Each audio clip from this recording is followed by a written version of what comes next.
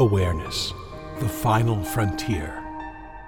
These are the explorations of Jonathan Robinson and Brian Tom O'Connor. Their continuing mission, to discover fresh new paths to the mystery within, to seek out new joys and new methods of awakening, to boldly go into the heart of expanded consciousness. This is Awareness Explorers.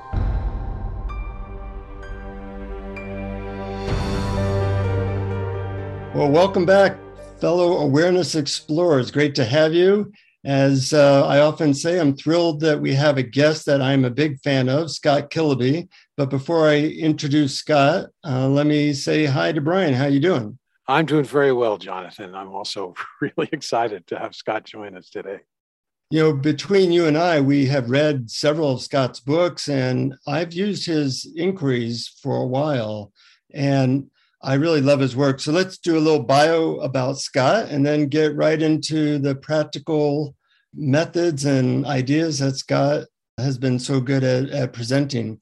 So Scott Kiloby is a noted author, sought-after speaker, and passionate expert on the subject of mindfulness and authentic spiritual awakening. He's the author of 7 books on the subject, and he is a California registered addiction specialist, as well as a licensed attorney, which I didn't know. He is the co-developer of a new model of addiction recovery that is based on mindfulness and inquiry. And he is the founder of 2 mindfulness inquiry trainings, one called Living Kiloby and one called Natural Rest Advanced Mindfulness Training, which focuses on the new and latest developments in Scott's work. He has a website, Kiloby, KILOBY.com, where you can get a lot of great free stuff, which I really appreciate, Scott. Really helpful, really useful. And welcome to Awareness Explorers. Well, thanks for having me. I just want to correct something. The 2 mindfulness training programs are called, the first one was Living Inquiries, and the new one is Kiloby Inquiries. So that's what they're actually called. Okay, great. So you've been at this for a lot of years, and you have really developed a lot of very powerful, simple methods, which is largely what we like to do at Awareness Explorers is, what's the cutting edge of helping people out of the thought-based muck we're in and into awakening. Now, I'm wondering how you got into this. The inquiry side of it, or just the non-dual piece of it? Either one. Well, I think the non-dual came from just being, I don't know, where does that desire for freedom come from? But I think it had something to do with 2 things: being addicted for so long, and then getting off of drugs and alcohol and recognizing that really wasn't the issue, and then seeking something outside of myself. And the enlightenment search just took right over from there, is a simple way of saying it. And then being an attorney is that I feel like in this body and mind, I exhausted all the dualistic mind, because I was trained to sort of argue all the different points, but I was still suffering, even with a mind that was very analytical. So I was just really ripe for the message of non-duality that basically said, the answer is not in the future or your mind. That hit both of those things, because I knew the answer wasn't in the future from the seeking of through addiction. And I also knew the answer wasn't in the mind because of my attorney conditioning. So I just heard that, and I really heard it deeply and started to, those practices resonated with me. Mm-hmm. And one of the central practices that you talk about is the unfindable inquiry. Of course, you have a lot of different inquiries, all of which are great, but one of your books is the unfindable inquiry. And I was wondering if you might talk a little bit about that. But before, I just have a question about it, because of course, and our listeners are familiar with the ancient practice known as neti neti, in which we look at every way we could possibly define ourselves and we respond, not this. So how's the unfindable inquiry similar to neti neti, and how's it different? That's a good question. I think it's similar in the sense that it's neti neti. We're pulling up things and just letting them be there and seeing that they're not me. But the difference is it's more embodied, I think, because it really takes into account like following and trusting the body, the deep somatic sensations and emotions that really hook us into thoughts. So when we're doing that kind of thing, we're really checking into the body, because that's where we find out what we really believe. And then by going into the body, we can pull up some of the unconscious stuff in the body that doesn't just show up in neti looking. And so like kind of questions that go into the somatic and pull up things like, oh, I didn't know I believed that, because it was hidden. And so just maybe a little bit more embodied. And then the other thing is, not to say that neti can't be embodied, but sometimes it is, and it's kind of heady, And the other thing is, I don't know if this is easy to explain, is with a neti, it's like, when they say, who am I? I don't really know what my starting point is. Like, I never suffered by going around the earth and saying I'm a separate self, even though that was the basis of it. It wasn't in my consciousness to say that's the reason that I'm suffering. So that's not the thing I wanted to go look for, because it was felt almost too abstract. But if I say I'm not good enough, I can feel that. And so that self, even though there really isn't a self, that's the one we go after, the one that has the hook, the emotional hook. If we go looking for that, so we have more of a target in unfindability instead of just, where's the self? We're looking for a particular targeted. And the way this was explained to me from Ken Wilber is like, there aren't any, there's no leaf in the world. There's a maple leaf, there's an oak, this kind of leaf, but there's no leaf. And he's like, it's kind of like that with the self. There's a self that believes this or believes that, but the self is such a general construct, self, that I felt like I wanted to bring it more into human experience. Like, what are you saying that self is exactly before we start looking for it? Let's see what you feel and think it is before we start looking. So that's a little bit different than the neti. Right. Mm-hmm. And it also sounds like you bring into it one of your main concepts, which is the core deficiency, and as something to look for to see if it's you. Right. Yeah, core deficiency, like people have different words for it, but the deep sense of there's something wrong with me. Just this, I'm fundamentally flawed in some really deep way. That's what we call core deficiency. And that's often what we're looking for, because that's what people really think and feel about themselves, is like, there's something wrong with me. Yeah. Everything you said just made sense, but I'm thinking of people who are not familiar with your work, that there's several elements to it which I found unique. One was you kind of made reference to the specificity of how you look at certain things. And I'm wondering if you could do a example of the types of questions you might ask by actually guiding me through something. I actually had a very somewhat challenging week in that I was feeling what I would call sad a certain amount of the time this week, a lot of the time this week. And there was something that triggered it. And I was kind of going into the sensations of it. And I'm wondering if I was going to be doing work with you, what would you do to make it so that I'm not so solidly in I'm a sad person, or I'm having a hard time, and more into the presence, which is our actual reality?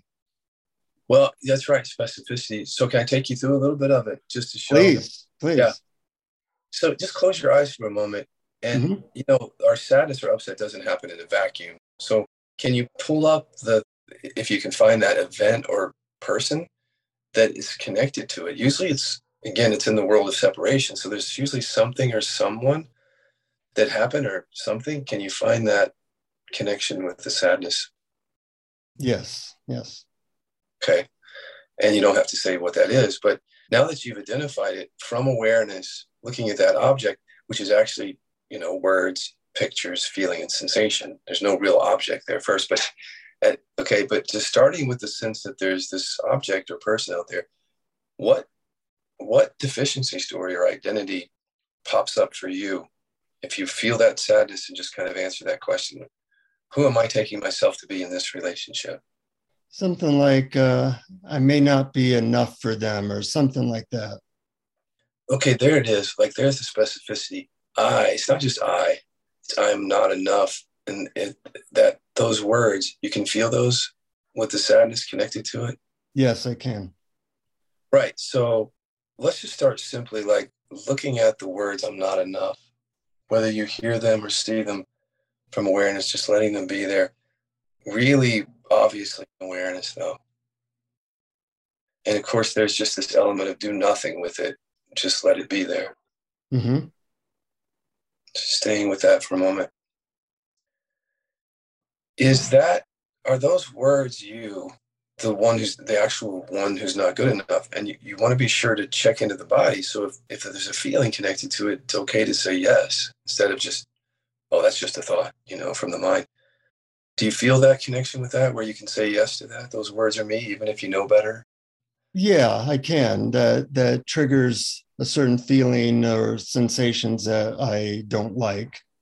Right. So then can you stay with just the words a little bit longer? There's a sense that those are you. So that we're not bypassing that, just stay with those words. It's awareness looking at those words. Just rest there with those. And let's just see what happens first with the words. Do they stay around forever? Do they go? Does something else come up? Be curious. They kind of come and go, like a billboard that I see and then not see, or sounds of the thoughts that come and go. Yeah. So for now, just let the billboard come and go. Just see it coming, see it going. Mm-hmm. Yeah. Now, if you come down to the feeling for a moment, what you're calling sadness, just that, can you be with that for a moment by itself without the words? Is that possible? Yes. So it doesn't mean there aren't words down there.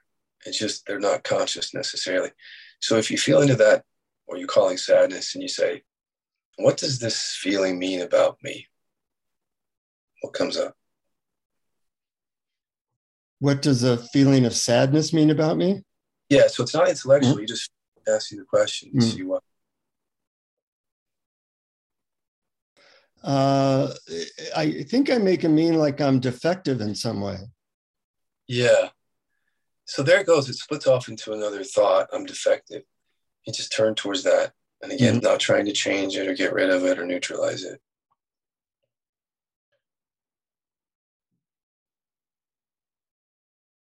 Yeah. It's a slightly different feeling, but it's there. Yeah. Let me know what happens with the words too. Now, again, are the words you? I'm defective. Trust your body on that. It's okay to say yes. If it really just seems like words, you can say no, it's not me. Those words seem like no, they're not me. Okay. So then see what happens with them. If they're not you, you're not identified with them, you're just resting there as the awareness. What happens with them? Take your time with that. I'm not trying to rush you through that. They seem to just fade away. So then that's not you. We're still looking for you, the one who is, I forgot the thing. You said you're. May not be enough. Not enough. Yeah. Okay. So just coming back down to that feeling from awareness, like you're the awareness that's experiencing this feeling. Mm-hmm.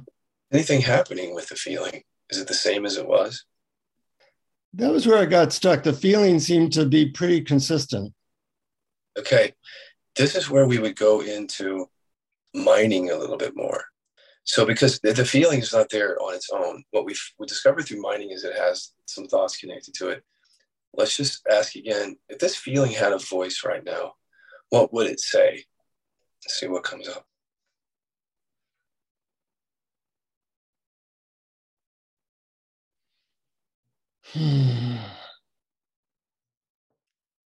Something like I'm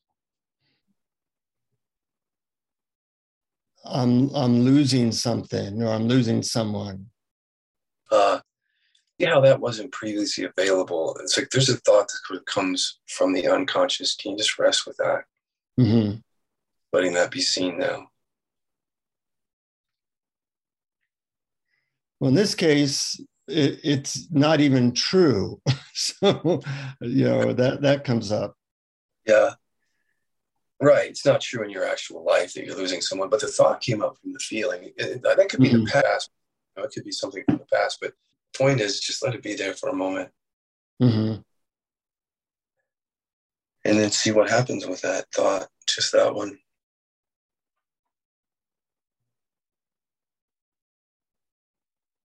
there's more constriction or tightness in my body as I so-called entertain that thought or hear that thought? That's right. So for a while, there might be more constriction, but what happens when you stay with it from awareness? See, letting it be there to see what happens. Like you're just in the middle of an identification right now. Of course, the body's going to react. But what if you stay with the thought a little longer?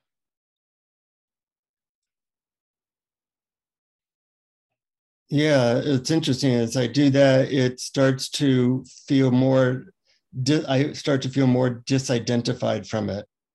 Right. Like it's just sounds passing through my awareness. Right. So does that have any change on the somatic level then if you feel back down as that falls away? Is there anything shifting in that, even subtly? Yeah. There's a lessening, a little bit of an opening or relaxation. So that's what we're doing. We're doing a lot more of this somatic work now, but let's just do one more round of this. So what else does this feeling mean? If you just ask that and see what comes up. Comes up that I shouldn't be feeling this way. There you go. So just from awareness, let it be true. It's just not really true by thinking it, but don't fight with it. Just let that be there. I shouldn't be feeling this way. And again, while you're watching it, the body might get activated. But what happens when you stay with it from awareness and it fall away? There's that piece of it of like staying with it to really see that it's coming. Well, it's interesting because the same thing that happened with the other one. That first, as I think that thought, my body gets a little bit more constricted, and then as I focus on it some more and just like see it from awareness, it struck me as funny. Of course, I should be feeling this way. I am feeling this way. You know, the idea that there's a thought going through that I shouldn't be experiencing what I'm experiencing just struck me as funny. Yeah, right. So just staying with that then. And then what happens with that thought? Just notice. There's a bit of a letting go. Mm-hmm. I feel more present. Right. Present shows up. Well, I can take you further into that, but that's what I would do is more. I haven't even got into our second level of inquiries, which are go even deeper into the somatic, but this is just an example of the living or the unfindable inquiries, what we're doing here. So I might keep you in that and just say, what else does it mean? What else does it have to say? It has a finite number of things to say. And if you move through those, there can be somatic shifting around that because it's really the body, we know, that keeps the score on these stories. You know, this is why the living inquiries and all the inquiries are somatic based, because I say to people, if you have the thought, I'm the worst butcher in the world, you're not going to feel it in your body unless you're identified with that thought. So it's not going to matter. It's going to come and go. It's not going to matter. But if you say, I'm the worst interviewer in the world, see, that might have something in the body. So we trust all the inquiries. We trust the body because we feel like that's where the identification is rooted, the mind-body connection. And the combination of words or images and sensations creates this sense of self that you're kind of dissecting until there's no sense of self left. Yeah, it's just a seeing, right? Just pulling things up and seeing them instead of being so unconscious, like unconsciously believing there's someone here who's not enough. To actually explore that, then it's not just so much about trying to get rid of it, it's a seeing. And when you see it, it falls apart because it's not really you. If it were really you, you couldn't see through it, you know. It wouldn't be destroyed by the looking. Mm-hmm. Is that a little bit similar to when you talk about the Velcro effect? Like you say, if you're looking at a thought and the thought seems to be the object, there's always a sensation or emotion arising. And conversely, if an emotion or sensation seems to be the object, it means that there's a thought arising along with it. Yeah, that's the mind-body connection that you hear talked about. And it's a really, you can trust it completely. We call it the Velcro effect. But I've been able to trust that throughout my whole path, like mind-body, Velcro. Yeah. You mentioned that there's, quote, another level that you go through in the inquiry. Can you describe or say something about that? So basically, we developed, Dan and I, he's my co-developer, Dan McClintock. It's a long story, but essentially there were some aspects in the unconscious that weren't being seen through normal inquiry and resting as awareness. It mainly falls into the category of like trauma, repression, emotional repression. And so I was sitting with people for years and realizing that they could experience a certain degree of freedom, but if the body held the score on something, like if the body was holding really deep traumatic imprints or assumptions that were never examined, like really unconscious programming, then that could be the form of, like, for me, it was like chronic pain. What I thought was physical pain was actually deep repressive programming. So we had to develop the work in a way that became even more somatic, because people were, again, they were experiencing freedom, but they kept getting pulled back in some level because the trauma wasn't being met and the emotional repression wasn't being met. And so the freedom just didn't feel deep enough. So we just naturally went into this other way of inquiring that really pulls up the unconscious, the things that you really don't know or hear. And those are the things that, for example, if someone shows up as not getting angry very much, it might look like they're really clear, but it could just be they repressed that emotion. And so we hold those repressions deep in the body. There's programming deep in the body that says, I can't show that. I can't feel that. But you can't access it just usually by being in awareness. It's the nervous system actually on a very unconscious level holding back something coming from trauma. So we learn how to go into those areas to clear physical pain and body contraction, this deep unconscious programming around trauma and repression. And it was only the Kiloby inquiries that brought that. The first living inquiries, we weren't able to access that in the same way. If people are interested in finding out more about that, where would they go to find out more about that? If you go to Kiloby.com and you go to you scroll down from the top, you'll see KIO, K-I-O.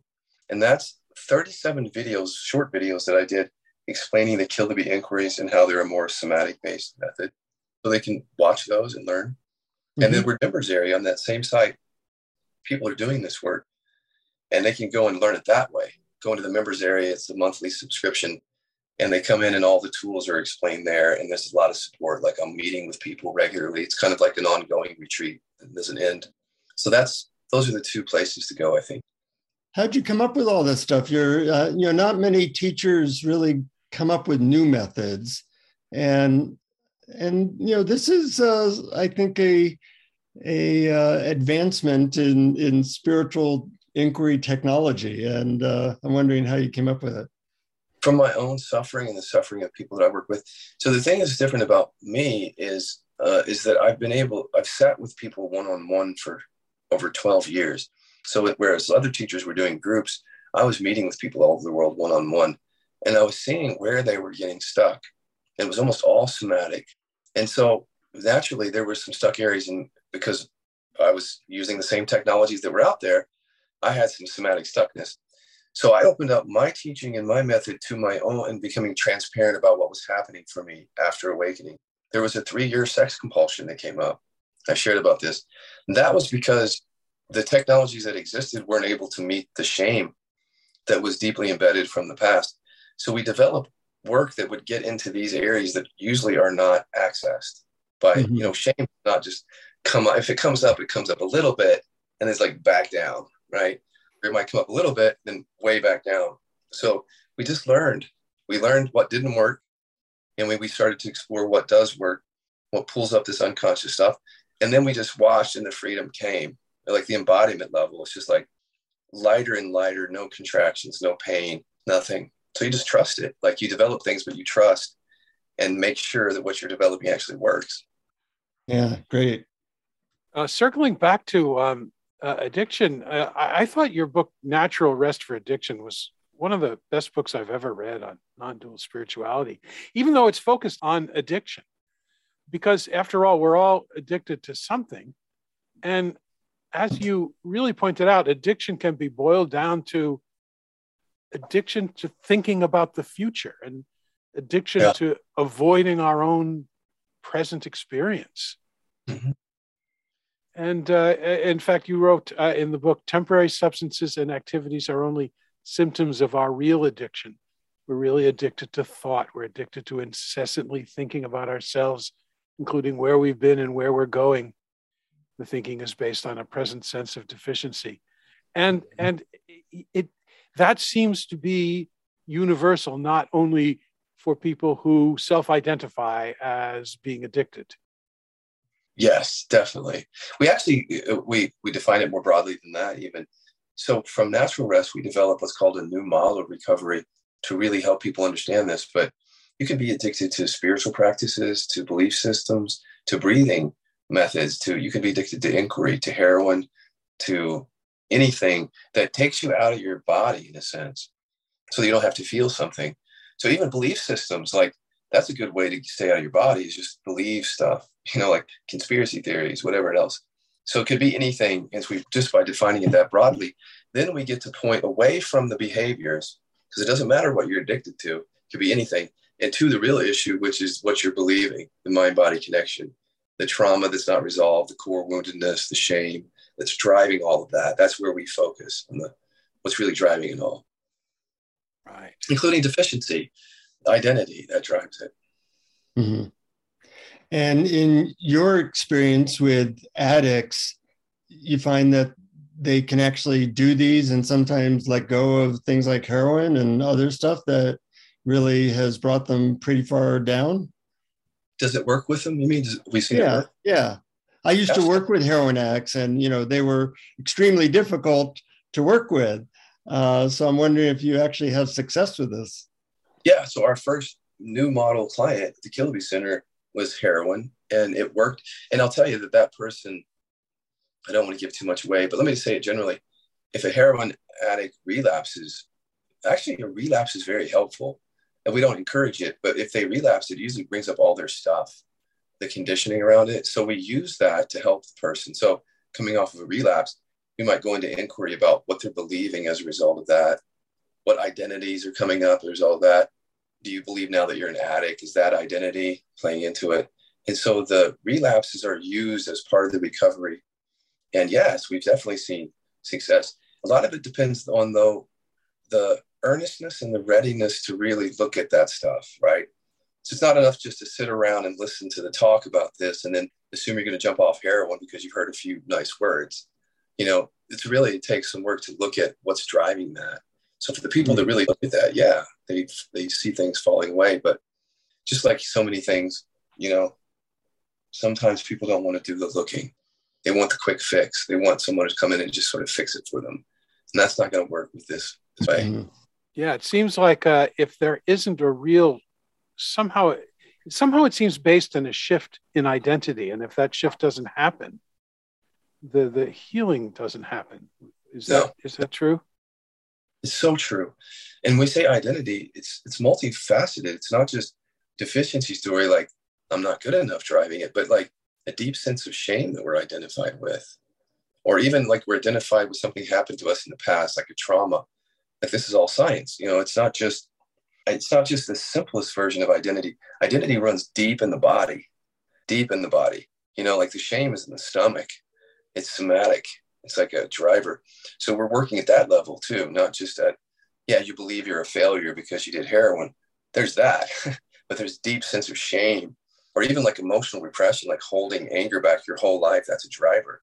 That's in the body, So we want to keep it off the surface level for sure, and understand this is some deep somatic work involved to really unhook from the identity that I thought runs deep in the body is what we're finding.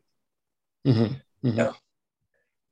Heroin is one side of the spectrum. The other side of the spectrum of addiction is like something very subtle, like addicted to thinking about the future, or addicted to the cultural programming we have, like we have to do something important or whatever, are more subtle addictions. And is it the same process, or is it slightly different when dealing with more subtle issues? That's it's really a similar process, though. It really is. Now, but with some of the issues, you have to get into the deep somatic, again, shame, or like repressed emotions. And so some of the really hard addictions, there's some of that really deep stuff going on. And so I don't know how to talk about it generally. I just say that it's a similar process either way, because we're hooked in to believing we're hooked into believing and programming in the mind instead of in our direct experience with what's arising. So the process is always the same. I mean, it's like, what are you believing? Let's look at this, what you're believing. And then you come down into your body, you recognize presence, and then you can unhook the stuff from the body. So if you're believing that you need the future, you've got to worry about it incessantly, then that's the programming. If it could be something else though, it could be, I use painkillers because I feel like I can't be myself or something. That's just another kind of version of it. It's the same process though. It's like identity. A lot of it is identifying the identities that are running people and then working on that level. And it's kind of different for each person. There isn't just one cookie cutter approach to really skillful inquiry. That's what we learned. It really has to be sort of flexible and creative to meet people's experience. So I can't give a single answer to this, but generally, yeah, it's identity. And all of it is really identity, comes down to that. Brian and I were talking before the podcast that he thinks that you have some inquiry that involves eye movements. My wife is an EMDR therapist. I'm wondering if that is true and what you have found with that. So again, working with people like on heroin at the Kill the Me Center, our treatment center, is like when they were coming off the street, off of heroin, it's not like they could just go into witnessing thoughts, because they never have any background with that.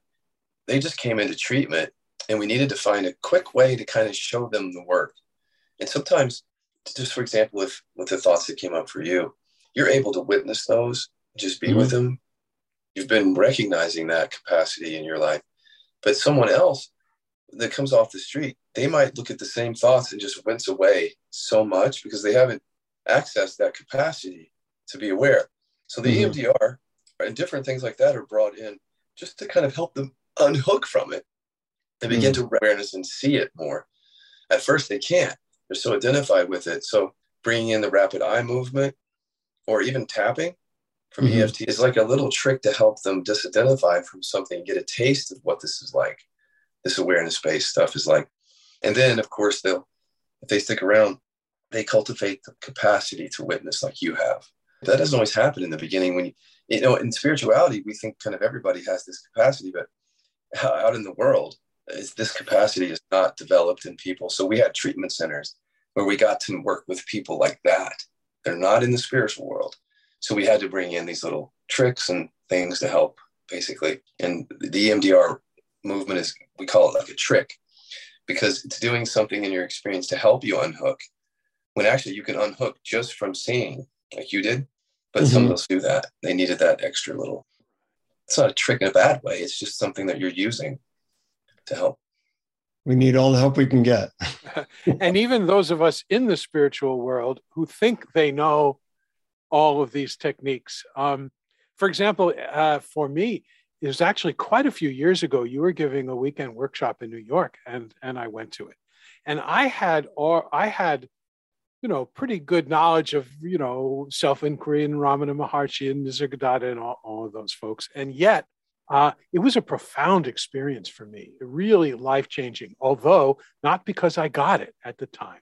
I actually didn't get it. And I was angry about not getting it. I had gotten in touch with my core deficiency and I couldn't separate. I didn't think my thoughts were me or the core deficiency. I didn't think my sensations. I thought it was my body. And I would look down on my body and say, how can you say I can't find me? I looked right down and there it is. I was so identified with the body that I couldn't get what you were pointing to. And of course, it led me to really, following that weekend, do some pretty deep work. And now it seems so obvious. But what would you say to a person who might, have that block? Like, I can't get over the sense that I can find my body and my body is me. Yeah, I mean, that's a tricky one. You have to really sit down with people, because even if you say, that's my body, it's like, well, what are you saying is your body? Like, so first of all, what were you saying is your body? Like, there's words and pictures and feelings and sensations even in that. But you can't see it. So if I point at my body, that's actually a sensation. That's all that is a sensation in space. If you notice now what happens though is like there's thoughts that go with that. Like, oh no, that's not just a sensation. That's my body. And we don't see that that's a thought. So if you don't turn towards that, you'll believe that. And then when you're pointing at the body, you'll think that that's what you're pointing to. But when you deconstruct it and you say, no, those are words, my body. That's not my body. Those are words. And then you maybe look at some other words or images and you say, that's not it. That's not it either. And then you go pointing and you realize there's no words or images on it. And then there's just the sensation. Now, this is, I'm fast forwarding this, like it's not always this, but when there's just this sensation then, and the mind is rather quiet, like, is that your body or is that a sensation happening in the emptiness? You know, when you get to that level, when you start to really see that there's no body there. But again, that's a fast forward, right? I'm just showing it's the same principle though. Whatever you go look for, whether it's the person who's not enough or body, they're all objects in consciousness made up of words, pictures, feelings, and sensations happening to awareness. Sure, that makes perfect sense. And like, sure, I have a body. Who's the I that has a body? Or who? What are all these experiences of my body appearing in? Right. And you really have to question each one deeply experientially, and not just in the head. Yeah. Yeah, I was watching one of your videos, Scott, and you mentioned try and hear your thoughts like you might hear the wind passing through. Mm-hmm. And I found that really a great method. You know, every now and then somebody will just say something at the right time. You go, oh my God, you know, that's really helpful. Especially, you know, if thoughts are bothering you or they're just repetitive, you know, as a quick way of disidentifying from the mind. And it seems like in your case that you have a rather quiet mind, and most people don't. What do you think led to that? Good question. The quiet mind came in right before the non-dual realization that the mind just kept getting quieter and quieter from simple mindfulness, just noticing the mind like the wind, and then noticing that when a thought would fall away, there was already the quietness. I didn't have to cultivate it. It was already there. Or you could say it was awareness or presence, but it was also quietness between thoughts. So I started to notice that. And then the shift was like, all that's gone. That story's gone. And then there's just that quietness there. So that's what they're saying, quiet mind. But it's not really about a quiet mind. It's a recognition, you know, of seeing that you're not that. And then for me, the mind went quiet, which doesn't mean that I don't have thoughts, though. But even the thoughts appear in the quietness. It's hard to explain unless I'm hooked in in some way. But yeah, it just shifted. I don't know. It shifted from that scene. Yeah, you know, we in this culture are so focused on thoughts, we forget that they all come out of a place that's quiet. And just a simple shift to, well, is there any quiet between the thoughts, or do you see that the thoughts are coming out quiet can be a major revelation for some people. Totally. And I think that's like slowing things down sometimes and just noticing how, again, finding that space between thoughts or that silence, and then a thought appears out of that, hangs around for a bit, and it goes right back into that. But we're not usually focused on that quietness, so we just the thoughts. But again, there's that space in between that we become interested in. That's I think a portal to that. Mm-hmm. Mm-hmm. There's a spiritual phenomenon that I've always been fascinated with, is when people describe a dryness or lack of interest or enthusiasm in the activities of the world. And it seems to me, at best, is a temporary state, maybe coming after an initial realization, and at worst, it's a misconception that non-duality somehow excludes taking pleasure in our gifts, our talents, our individual preferences. And you wrote something about this. Let me see. It's you wrote, presence isn't about detaching from life or the world. It's not about living in a story that life is meaningless. It's about disidentifying from the thought, emotion, and the other energies that arise and fall. Do you encounter that a lot? People who have this idea that somehow, if all is one and they are simply pure awareness, that somehow all the gifts and the activities of life are therefore wrong and they avoid it and experience a kind of dryness? Yeah, and in fact, I've been talking about it. Yeah, I call it the awkward teenage stage, in the sense that you've been driven by identification for so long. So as that falls away, it may seem like you can't move because you're being motivated by all that identification. But if you hang out in that for a while and do a little bit of inquiry around that, there's movement, flow that happens naturally. But people can get stuck there. And I can say that sometimes it's more than about the awkward teenage stage kind of nihilism. There's also something we're noticing, which is, again, the repression. So the thing you want to be careful about with non-duality is that it doesn't become repressive. In other words, you're not trying to push things down. That's actually science now. Suppressing things actually leads to more addiction, anxiety, PTSD. So if you're in the process of allowing everything, then you're not trying to push things down. So then you're already in a place where you're not repressing when you wake up. If you're waking up and you've got repression and suppression going on, you can sit in that for a while and not be able to move, because you're actually sitting in repression, suppression too. So we work with that also, and that helps people move. And so when we work with repression, suppression, people show up as like, this is flow. There's flow. Now we're moving through the world in flow. And you can't do that when you're trying to hold down energies and thoughts all the time. So there can be a kind of non-duality that's repressed. And that's one of my messages these days is, let's don't turn it into repression. It's alive. Yeah, that's exactly what I was talking about. Yeah. Thanks. What might be a symptom that somebody is doing a non-duality repression versus something more healthy? Chronic pain showing up. Later on, chronic pain that looks like it's physical, but when you go into inquiry, it has to do with the holding back of anger or fear or something. You actually can discover that in inquiry. Or body contraction. So if you're sitting in the quiet presence, but your stomach is clenched, that's an indication of something that might be repressed. So it's almost like you can't see the repression. All you see is presence, but you have to look for the effects of it. Again, body, keeping the score, holding on that energy, or an illness shows up. I'm working with people with illnesses like cancer. They're discovering that actually there's repression under it. And then relationship issues, like, it's hard to explain it because everybody experiences it differently. But for example, shutting down in the face of conflict is something that people do in spirituality. So in other words, if somebody comes at them, they might vilify their own anger. They might shut it down. And so they're repressing that. And so what it might show up is like, they can't speak, they can't respond. And not because they're awake, but because they've repressed that emotion. And so they get confused around that.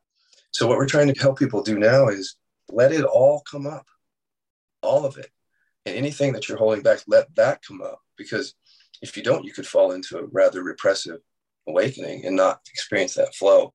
That's the short version. We've developed inquiries on that go much deeper than that.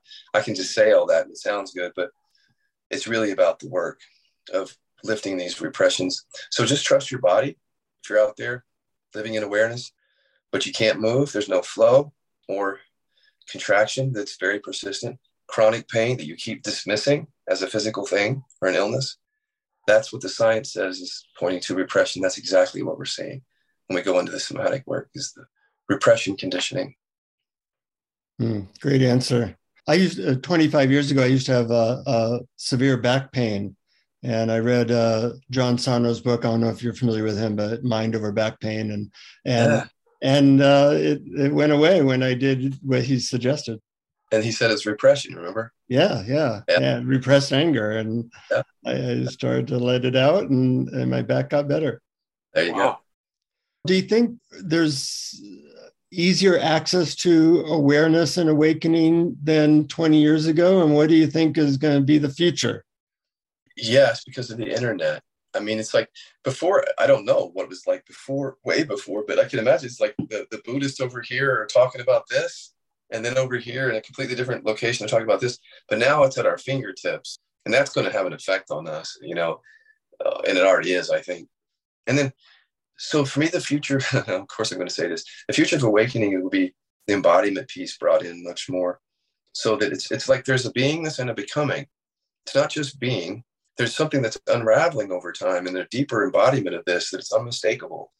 And so that's where I feel like the future goes, because if we don't go there, we're going to keep running into the health issues. Basically, even if we're awake, we're going to run into the repressions and the trauma that's not being dealt with.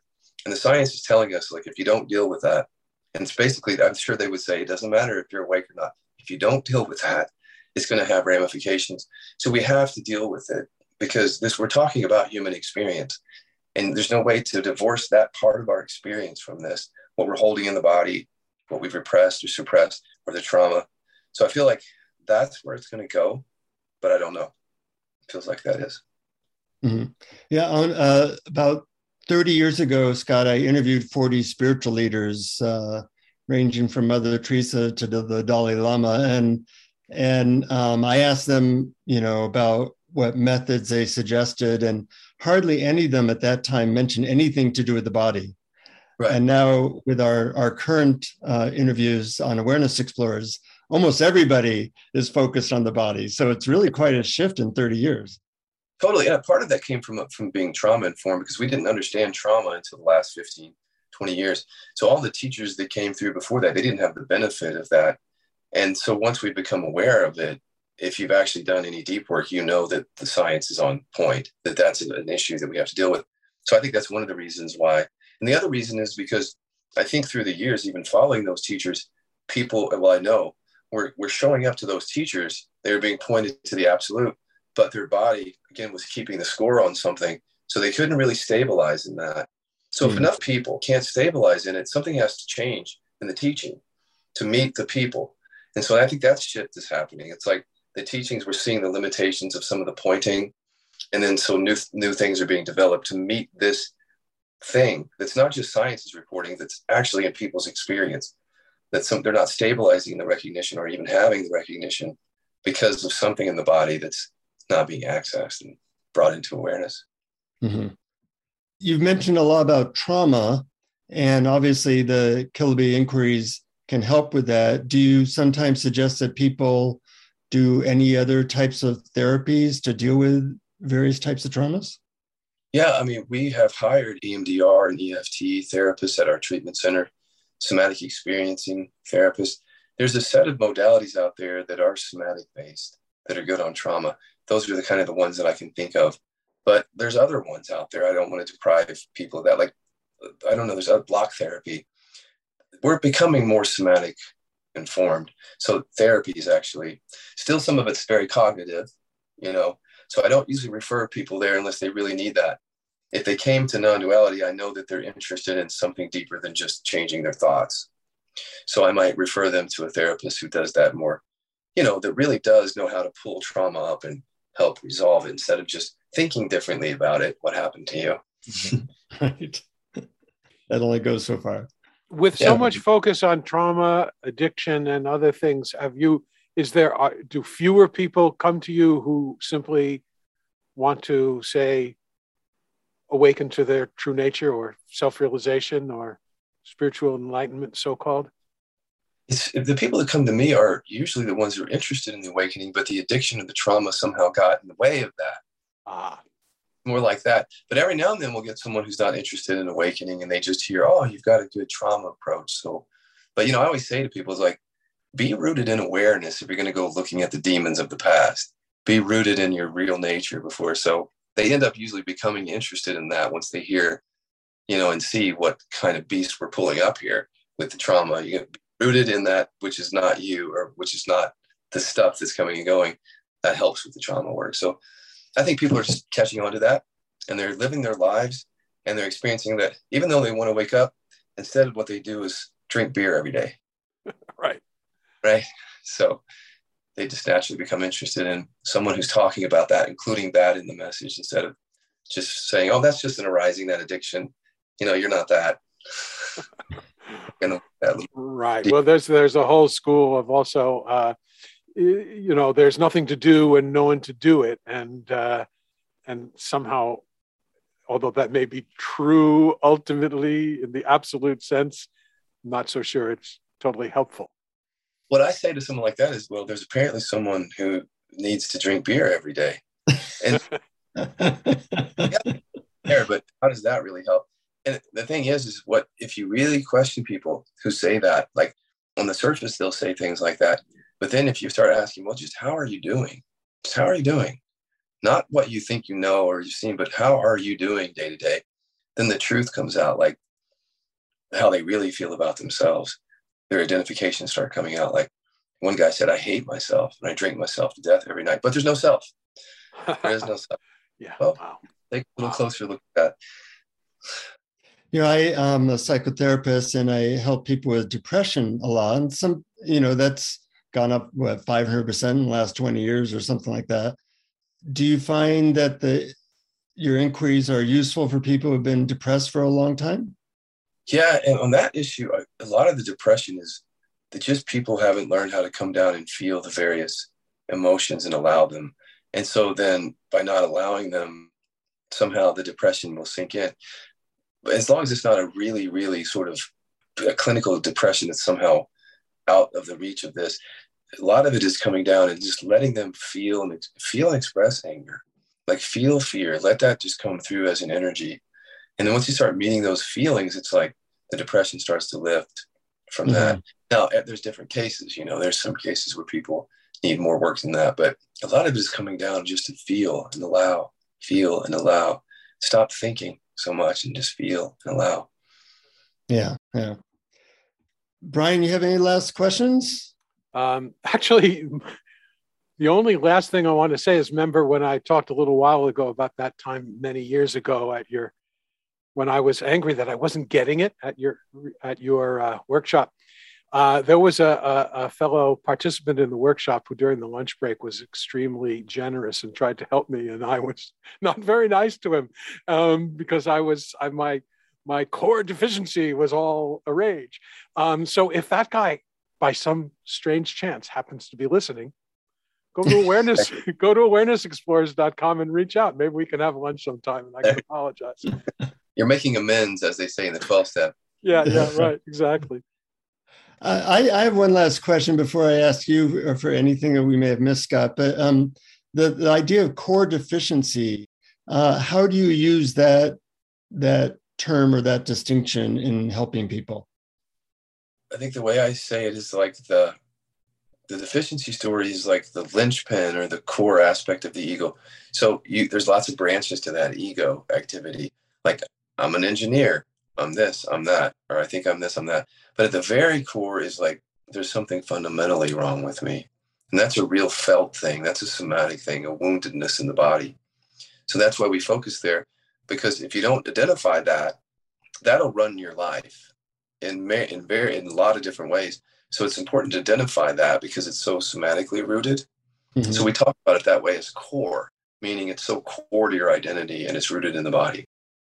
Aren't there like just 3 or 4 of those for almost everybody? Like I'm thinking I'm not enough. There's something wrong with me. There's probably a couple others, but it really comes down to that, isn't it? Yeah, there's some variation on that, but universally not good enough, unlovable, unsafe. Those are the big ones. But there's a full range of them. And I've worked with people who think they're disgusting. They're a black sheep. They're a victim.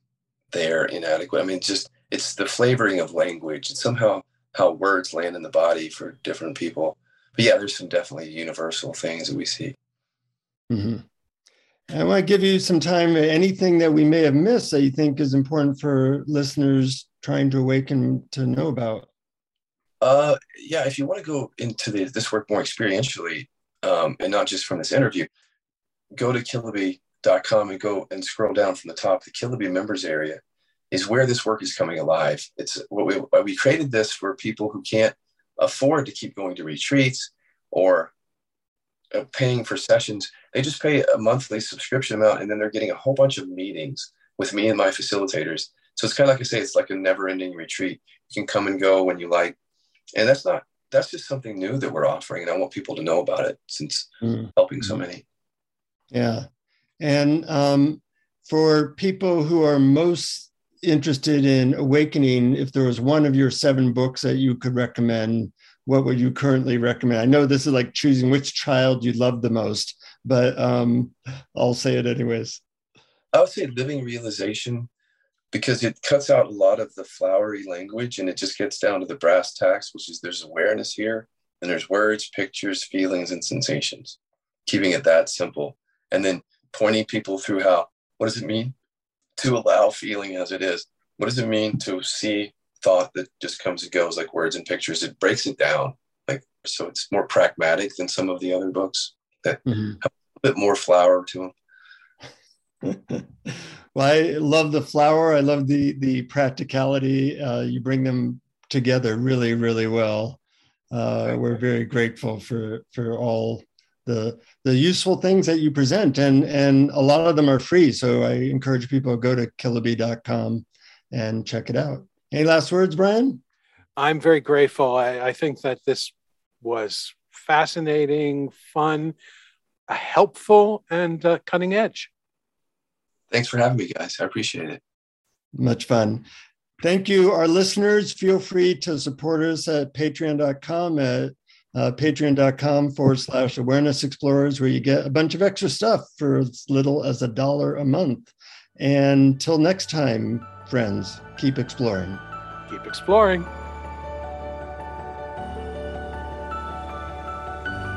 Thank you for listening to Awareness Explorers. To learn more, you can check out our website at awarenessexplorers.com. Please subscribe to our podcast on your favorite podcast app. We'd love it if you would post a review. And please share our link on Facebook and with family and friends, because knowing yourself as awareness is the greatest gift you can give yourself or someone you love.